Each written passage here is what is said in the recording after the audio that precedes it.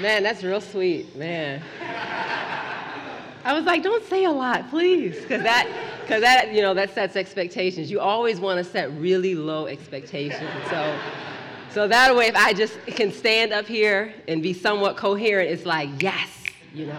So I will do my very best and plead upon the grace of God to give me clarity of thought, kindness in my words, but truthfulness in my words as well.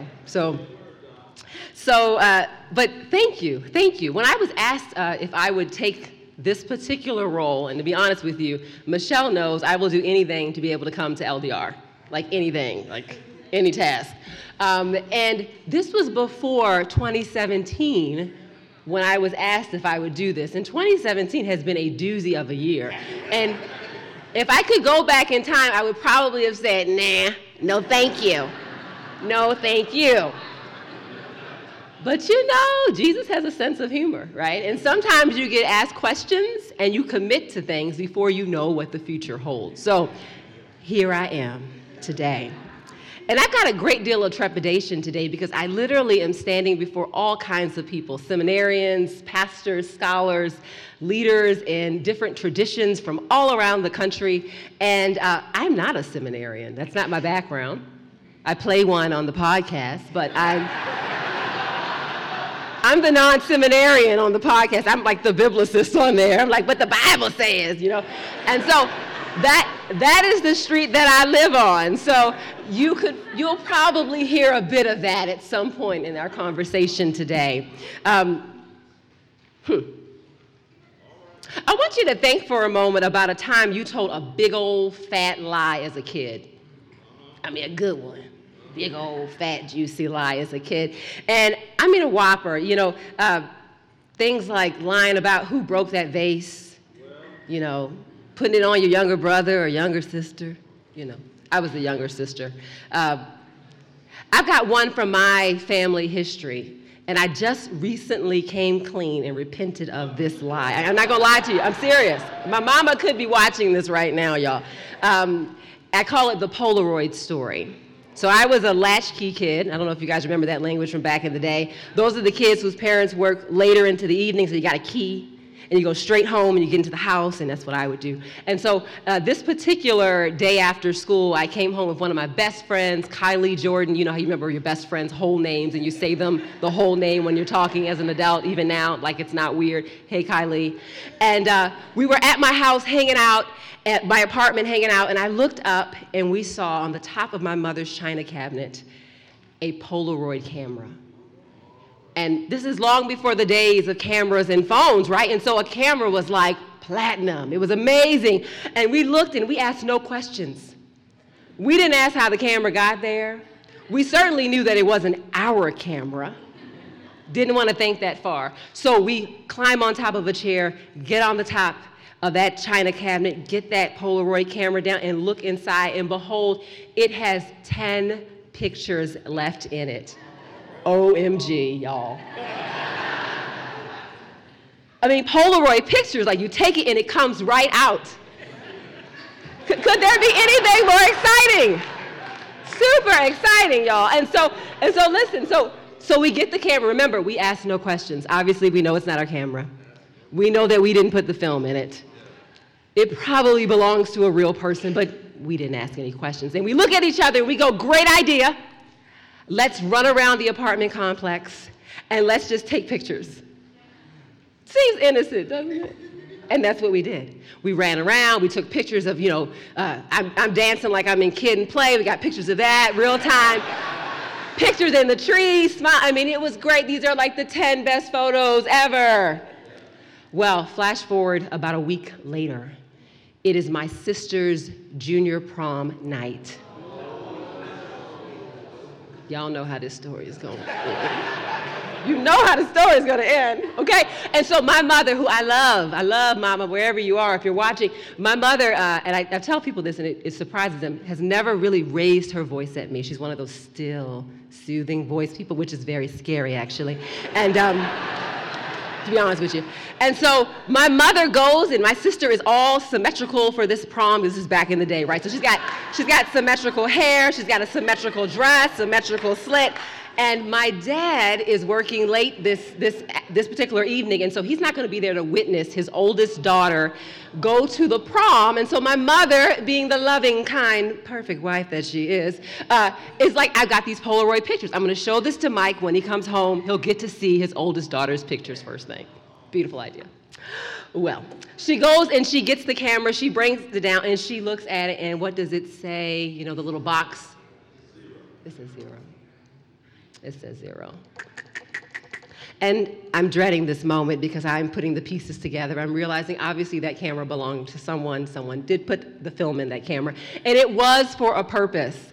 And I've used it, and I'm thinking about where have I hidden those pictures in this house. And so my mother looks at it, and she calmly goes, what's wrong with this camera? What's wrong with it? And I get quieter and quieter and quieter to the point where I can hear my heartbeat. And she looks at me, remembering that still voice, and she says, Christina, do you know what happened to my camera? And I'm telling you, Broadway, Oscar-winning performance style. I looked my mama in her face, and I said, no, Mom. I don't know. And you know how when you lie, you ride that out. You ride out that lie. And y'all, I rode that lie out for like 27 years. A long time. A long time. So, I don't think I'm alone, y'all. If you've lied to your mom or your dad, it's not too late. Call them up and let them know. They might find it funny like she found this story funny. But here's the thing. Here's the thing. There's a lot of lying going on. There's a lot of lying going on. And all we have to do is kind of flip through the Rolodex of history, not even the Rolodex of our heart, and we can see a lot of lying going on. Here's an interesting example from American history. On the morning of June 17, 1972, 5 men were arrested after breaking into the Democratic National Committee headquarters in the Watergate building in Washington, D.C. The media, led by Washington Post reporters Bob Woodward and Carl Bernstein, doggedly pursued this story, exposing wiretaps, secret documents, and hush money. President Nixon denied involvement in the scandal, famously declaring on TV, say it with me. You remember, right? That was my version of, Mom, I have no idea what happened with your camera. No idea, right? Yeah, Nixon eventually resigned his second term in August 9th, 1974. And not to simply pick on our late president, Richard Nixon, we can turn the pages of time even till today, this very day, this very moment, and we can observe the very real temptations that familial, local, national, and global leadership positions bring. Lots of temptations to lie. Leaders are easily tempted to active, willful lying and self-deception as they seek political power and they fight to maintain it. In other words, we lie to broker and to maintain illegitimate power. You know, we also lie, and I got a few reasons here why we lie. We also lie, it seems anyway, to collect money. We lie to get paid, don't we? We lie to keep a job. Any White Sox fans out there today? Yeah. I'll try not to shame you too much. So in the early 1900s, there was, of course, the White Sox cheating scandal, right? Where they threw the World Series. Talk about some moxie. Come on, y'all.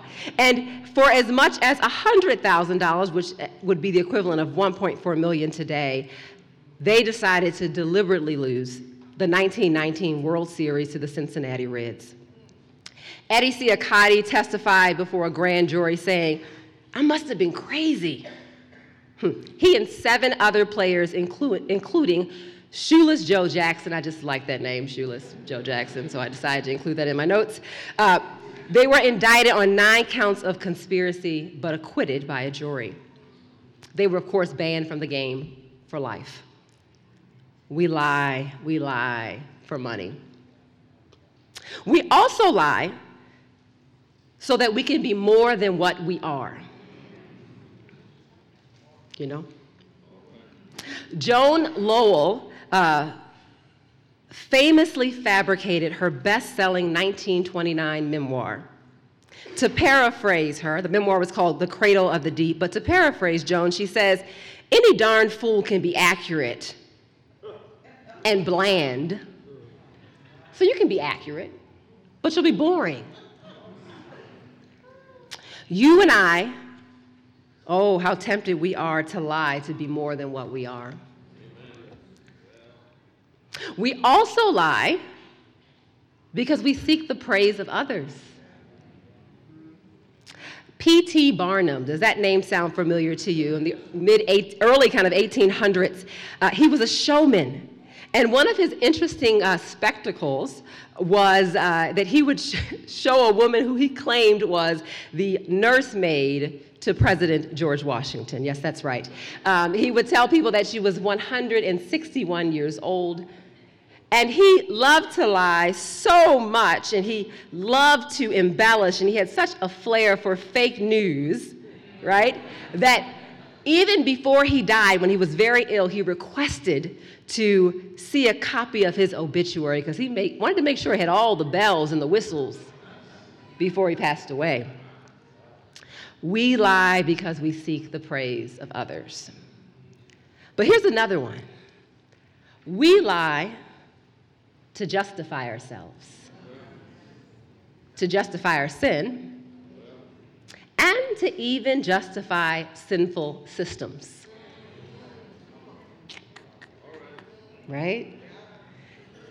So I got the privilege of studying psychology, and one of my favorite things to do was to go all the way in the back of the DSM book, the diagnostic manual, shout out, and at the very, very back of the book, they have these kind of antiquated psychological disorders, things that we are too, refined to think are disorders now, right? So that's all the way in the back of the book. And one of the kind of most famous ones that we discuss in psychology, but also in folks who do anti-racism work, is drapetomania. By show of hands, anyone familiar with that? Well, you'll enjoy this. Well, kind of, sort of, you will. Kind of, sort of, you will, in a traumatizing-like way.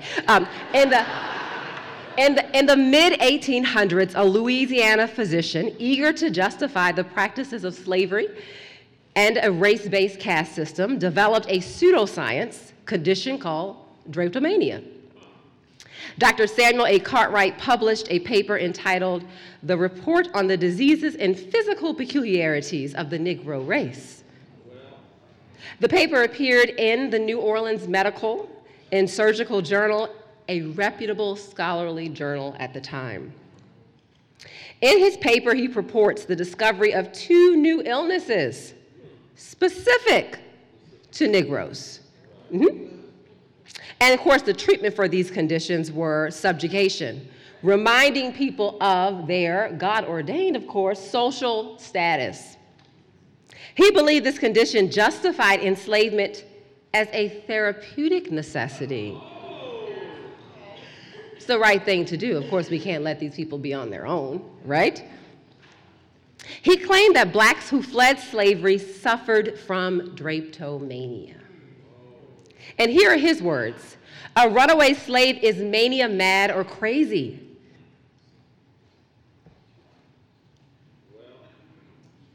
Mania, mad, or crazy. For Cartwright and other pro-slavery defenders, any black slave who tried to escape must be crazy. The uncontrollable urge, the quote, uncontrollable urge to run away was a symptom of a mental disorder. And later, Cartwright would argue that drapetomania could be prevented by, quote, beating the devil out of them, and even amputation of toes, if necessary. Cartwright also described another mental disorder.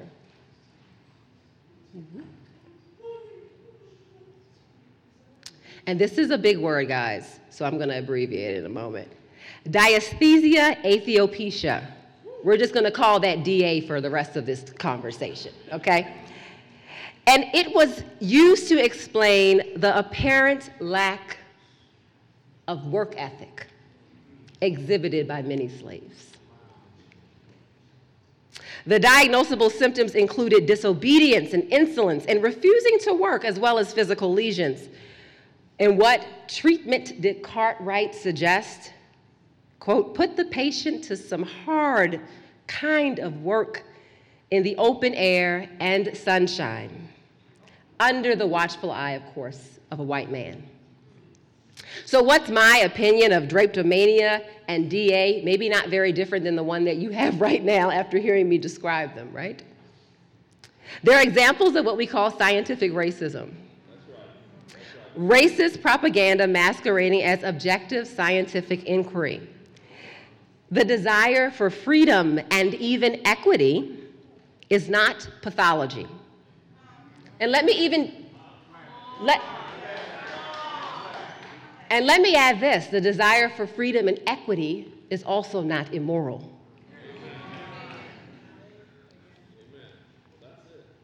So Cartwright was, unfortunately, not the only scholar to use this science, right? This pseudoscience.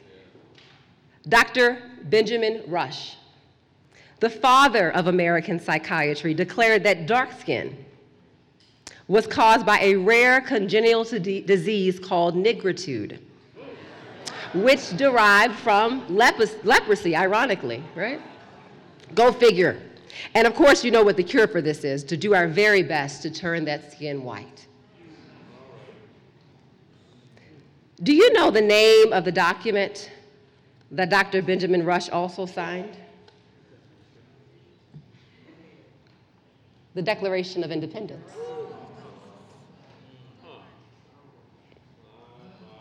Well, there you go. But here's the kicker, because that's 17 and 1800, so no big deal, right?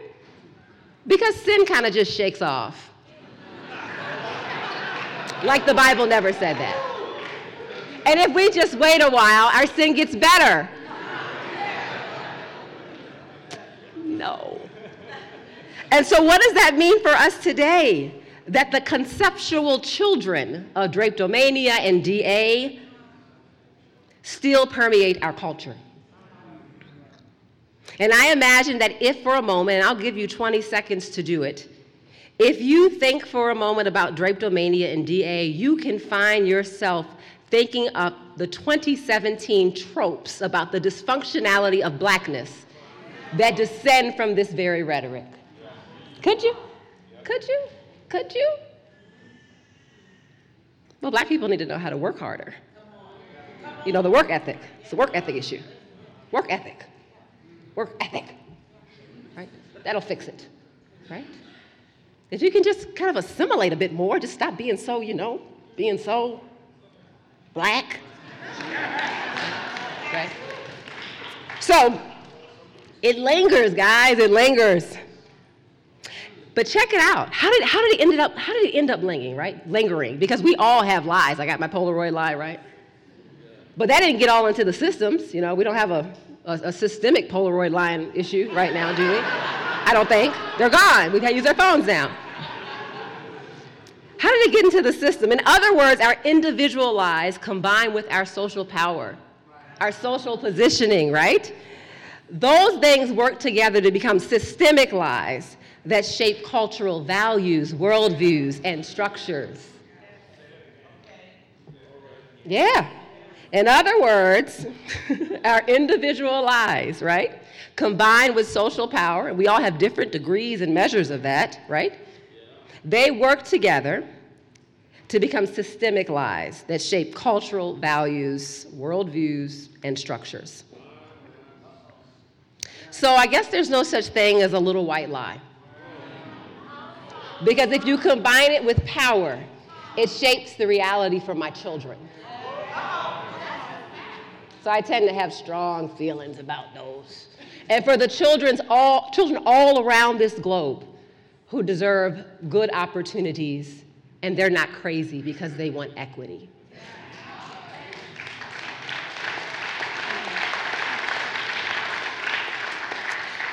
So do this for me. We have a moment of mindfulness, okay? Do this for me. I want you to think quietly for a moment. You can close your eyes. I won't take your money. Someone else next to you might, though. For a moment, and I want you to think about some of the lies that you tell yourself.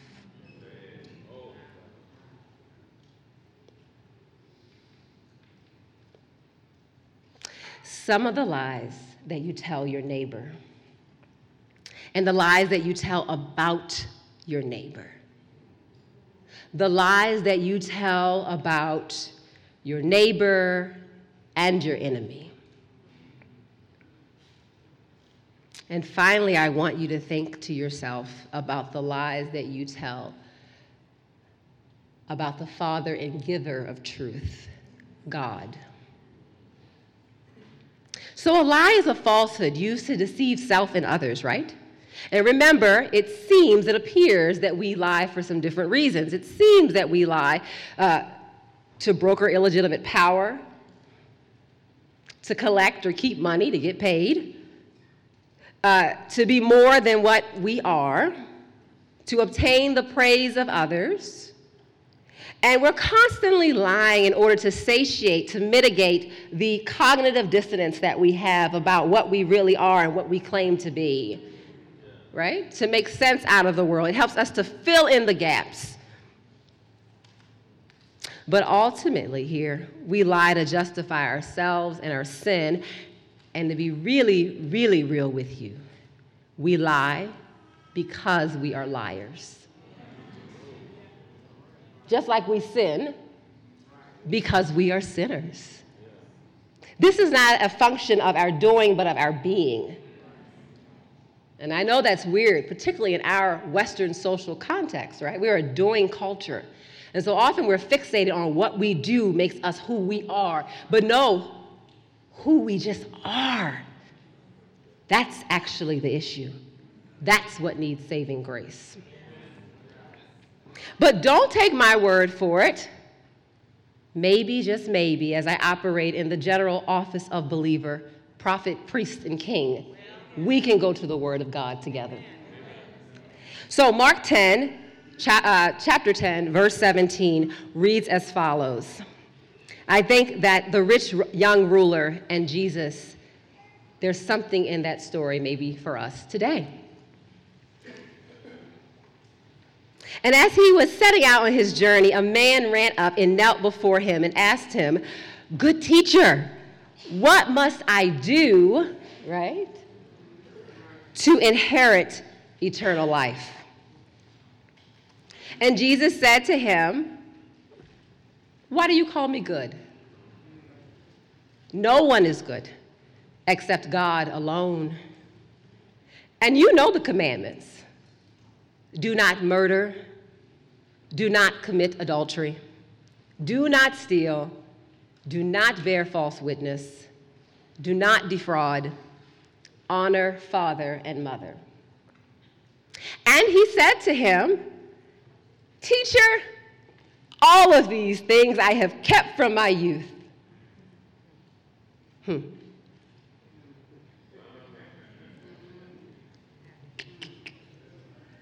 I don't know what happened with that camera.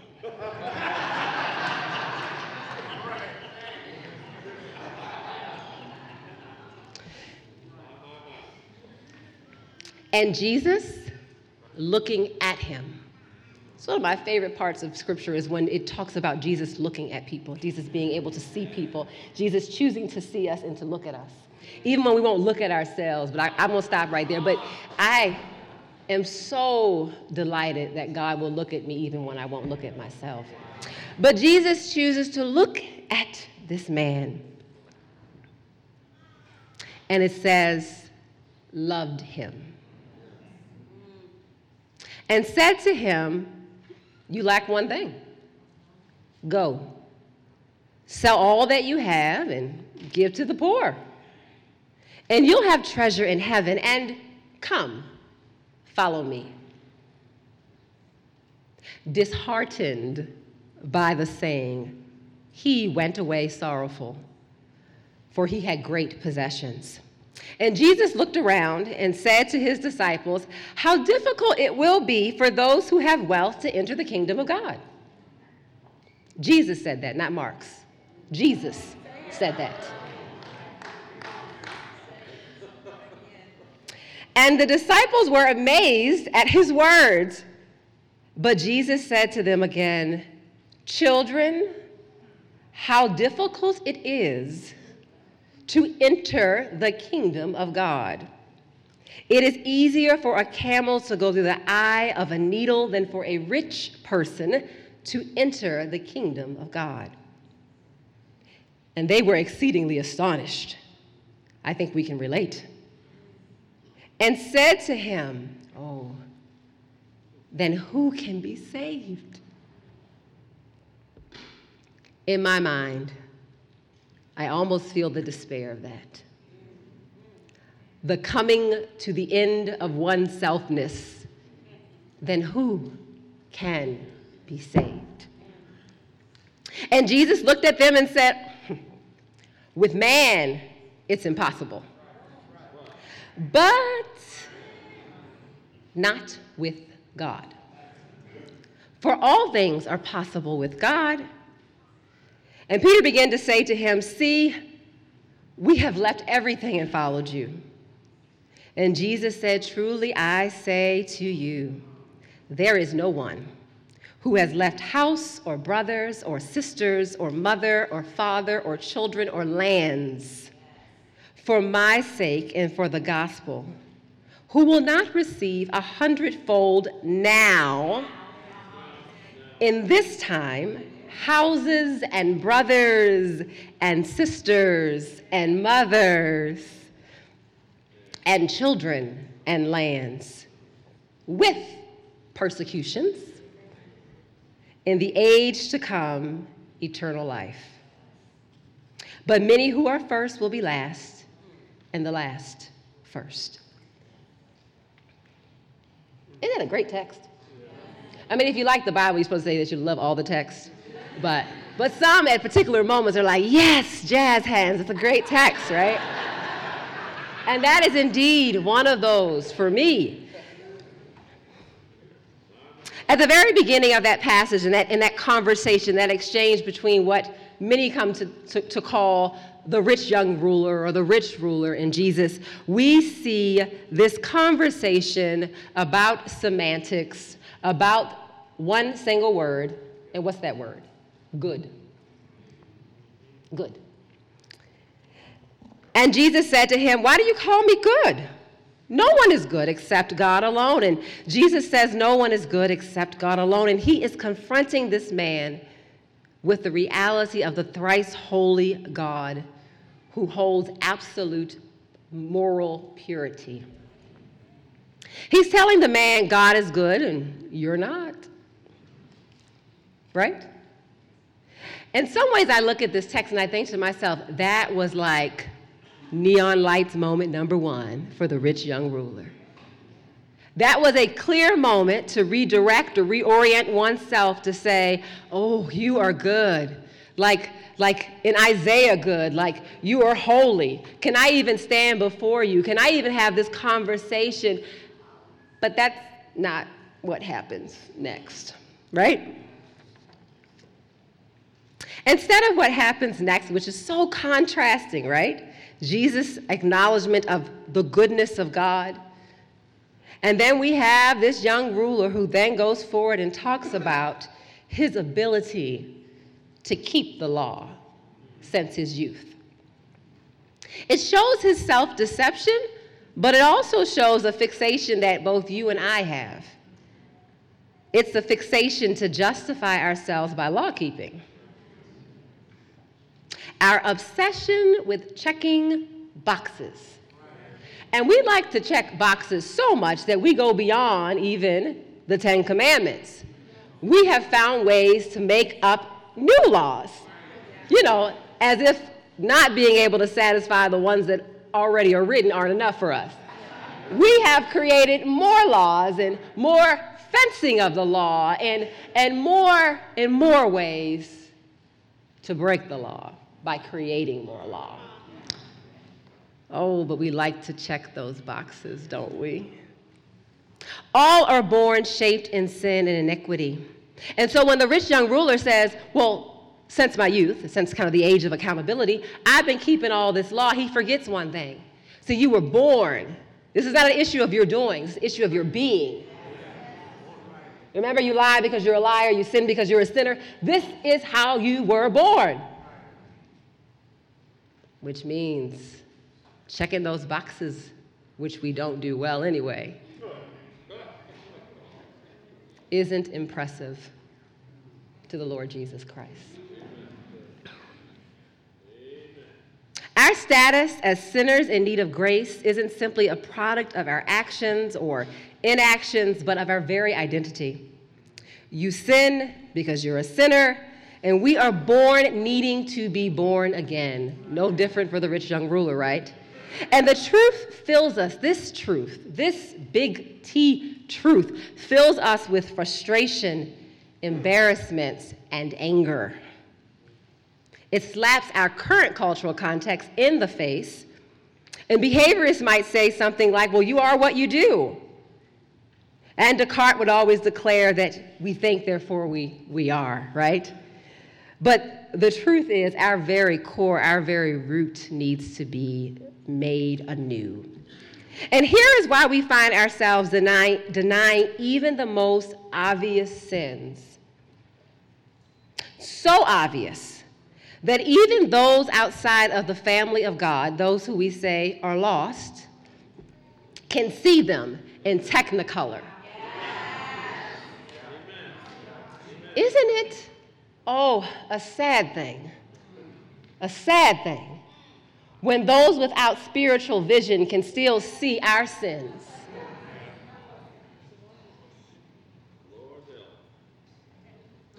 There's something about denying your sin that makes it even brighter, that makes it even bolder. It's like, I'm not wearing polka dots. I'm not wearing polka dots. I am not wearing polka dots today. No, I'm not wearing polka dots today.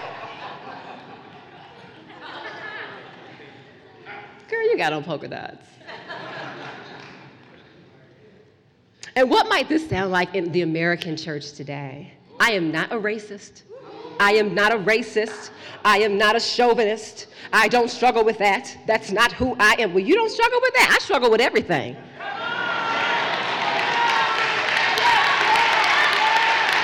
How did that happen? How did that happen?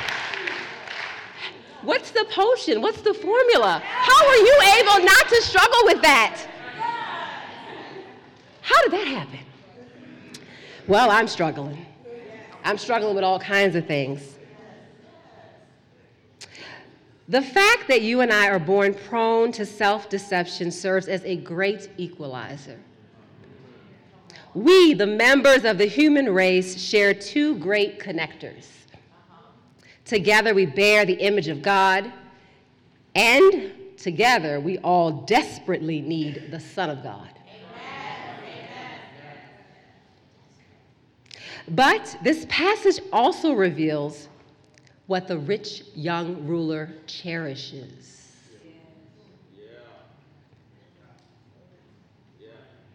If you look close enough, it could reveal what you cherish.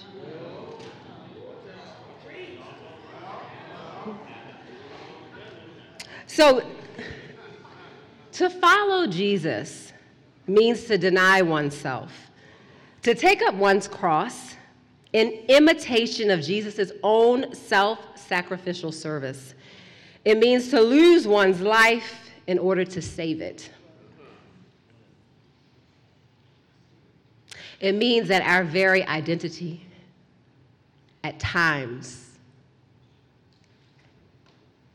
is now up for exchange, up for modification, up for surrender, up for reassignment. Our very identity is now before the Lord God Almighty, the great Creator, who now gets to tell us who we are.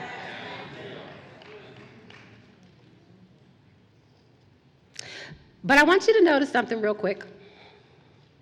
I want you to notice the part of the law that Jesus articulated to the rich young ruler. Did you notice? Did you notice? Did you notice that they were things like,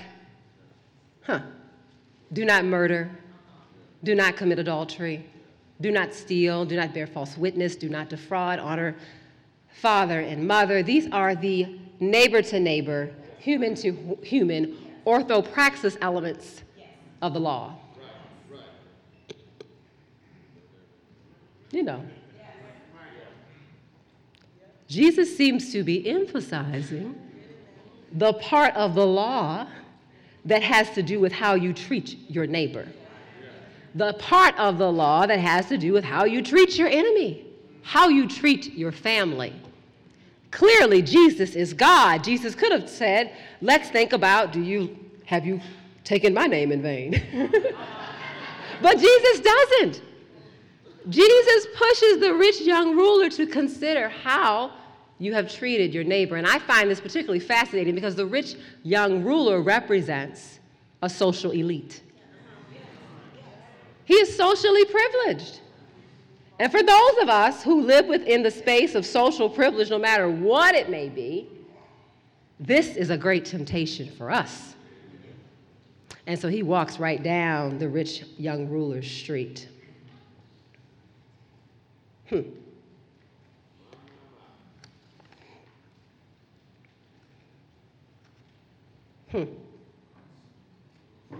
So what have we seen so far? While on the way to Jerusalem, a man approaches Jesus and asks how he can inherit eternal life. He's a guy that likes to check boxes, so he wants to know what he can do. That's kind of like us. The man comes kneeling before Jesus. That looks pretty gracious and humble, but yet he quickly shows there's not a whole lot of humility. That looks a lot like us, a lot like me. And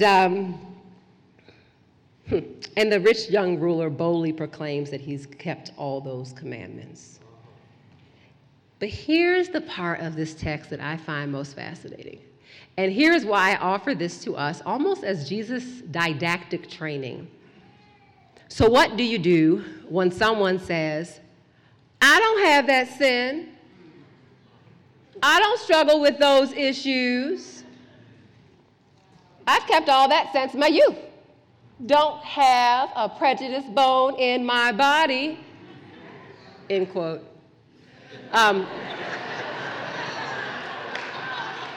I do. So this is what he does.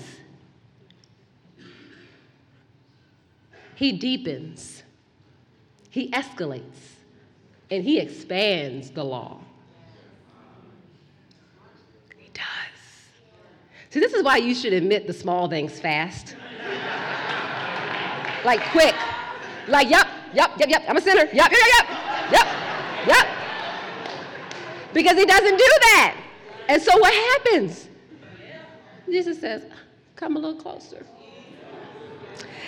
And see, when we pretend that we have met the law in our own strength, we lie to ourselves, we lie to our neighbor, we lie to our foe, and we lie to God. And then that law is graciously escalated. Not literally, it already is deep, deeper than we can understand, deeper than we can comprehend, deeper than we're able to fulfill, which is why Christ himself fulfills it on our behalf. So, for the rich young ruler who has denied and lied about his inability to fulfill the law, Jesus escalates it on him. So the requirement that he has, the very thing that he identifies as, his very being, his very social privilege, that's the thing that Jesus says, give that up. So remember, you're a rich ruler? Well, sell everything you have. You're no longer rich. And remember, you're a rich ruler? So follow me. I'm ruling you. You will follow me. To follow the law, though, to follow it as Scripture commands us, is actually to follow the lawgiver and the lawkeeper. Oh, don't you want to follow Jesus? Because Lord knows I can't check these boxes. I want to follow Jesus. And as we walk with him, as we follow him, we follow the law through him. But know this, when we deny our sins, personal, social, or systemic, the law is not eliminated. It's escalated. And when we say, I've loved my neighbor as myself, man, it's a lot of moxie. While the evidence of bigotry and racism and misogyny can even be seen by those without spiritual sight, then we've escalated the law. Jesus graciously does this to break our pride. Oh, so you're not a racist? Okay. Well, give all your money to reparations.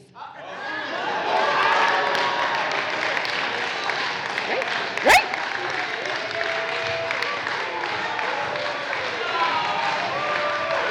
Yeah. But I got another one for the folks who clapped.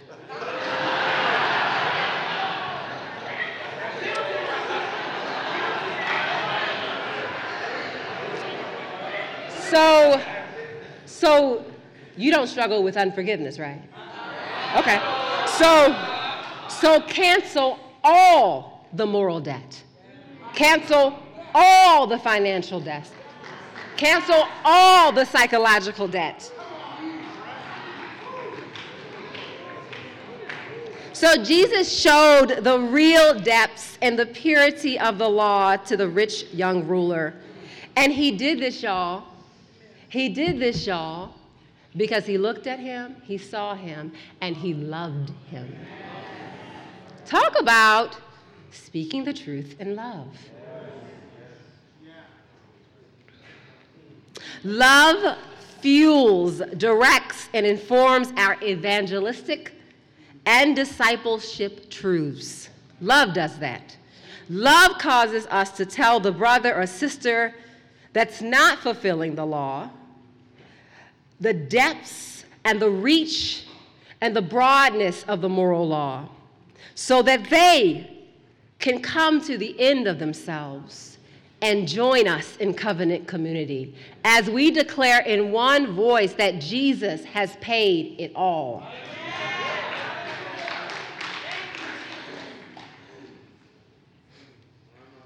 You know, with this perspective, we're left unable to brag. We're unable to boast in our law-keeping checklist ways, making up new laws ways. We're left to not boast in our intellectual pedigree, which really means nothing before the God of all wisdom and wonder. We can't boast in our theological traditions, which I got to tell you, I cannot wait to get to glory when I see the look of shock on people's faces, like, what are you doing here? Why are you here? Because they believe that Jesus paid it all. And of course, we won't be able to boast in our social or cultural statuses, sometimes hiding behind the pockets of things that we refer to as our clearly culturally saturated biblical world views. We boast only in Christ, the one that I need as much as you. In John 13:34, here's the word of the Lord. I give you a new commandment, that you love one another. Just as I have loved you, you also should love one another. We don't just love each other. We love each other the way that Jesus has loved us. There's a caveat on that. It's not just like, just love your neighbor. No, it's love them the way that Jesus has loved us. Man, that's a heavy burden. Once again, another box that I can't check. It's another box that I cannot check. But I do know one thing, that this whole thing is about love. And not just love in a Hallmark card, wimpy kind of way, but love in a Christ-centered way, love in a sacrificial way, as Jesus loves us. And how has Jesus loved us? through putting down his rightful status, through sacrifice, through claiming us as his own, us who don't deserve that, through never treating us as the jealous older brother in the prodigal son, but rather guiding us to a day where we shall be co-heirs with Christ. Disciples are to love neighbors with the same self-sacrificial service as Jesus does. And that demands personal engagement and self-denial, not self-deception. So think about Jesus' act of love. He looks with love. And the rich young ruler was shocked by this, and he went away grieving. And Scripture tells us it's because he had great possessions. The man walks away from Jesus unable to embrace eternal life, choosing to keep the world, his status, and appears to forfeit his soul. Choosing to maintain his lie instead of walking with the truth, with the way, the truth, and the life. Unless we hear these words and we become grieved ourselves, we get lost in our own despair about our box-checking ways, Jesus reminds us that there is indeed hope for liars. There is indeed grace for self-deluders. There is grace for liars. When the rich man leaves, Jesus teaches that wealth has a way of distracting us. Our status has a way of distracting us. Our social labels and our social privileges, they have a way of distracting us, tricking us into leaning into that instead of leaning on Jesus Christ alone. But Jesus tells us something to even his disciples as he teaches them towards the end of this passage. As they come to the end of themselves, having witnessed what they've seen, and they ask, well, who can be saved? Who can be saved? And with human things, this is impossible, but not with God. For all things are possible with God. So how do liars get saved? Certainly not apart from the grace and the work of God. How do self-deluders get saved? Oh, by the grace of God. And it is by the grace of God alone, and not any checks, marks, and boxes that does it. It is the power of God to the credit of the Spirit's work that we are claimed and kept for eternal life. That liars can see the truth, that God alone is good, and that we haven't kept the law, and that we're broken from birth. But there still is grace for liars. And Jesus, check this out as I wrap up, Jesus himself fulfills these things in so many ways. He fulfills them in ways that rich young ruler has failed.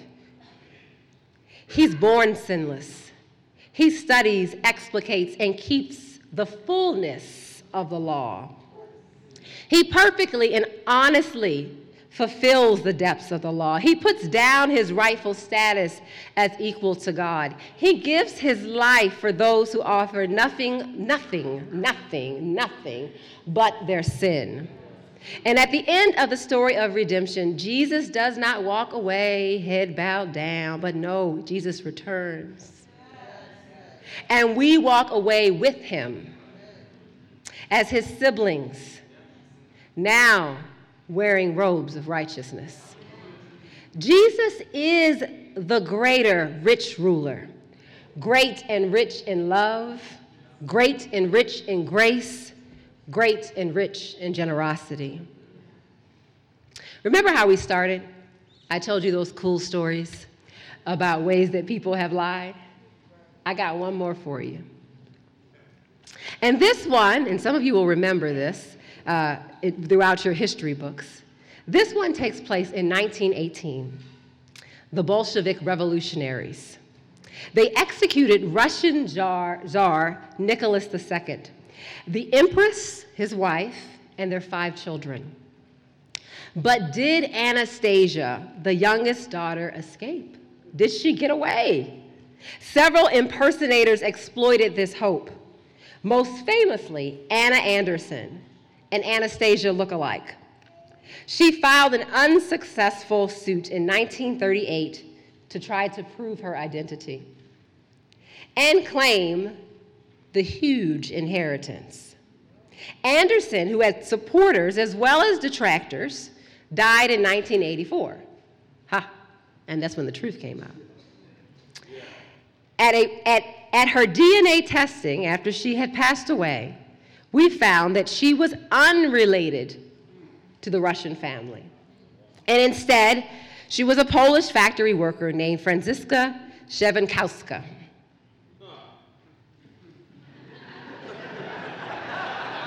What do you think about that? Interesting, huh? After her death, her DNA told the story, didn't it? Her DNA told the truth. And in the end, like Franziska, our spiritual DNA, something we can't shake and something we can't fake, it will tell the truth on us.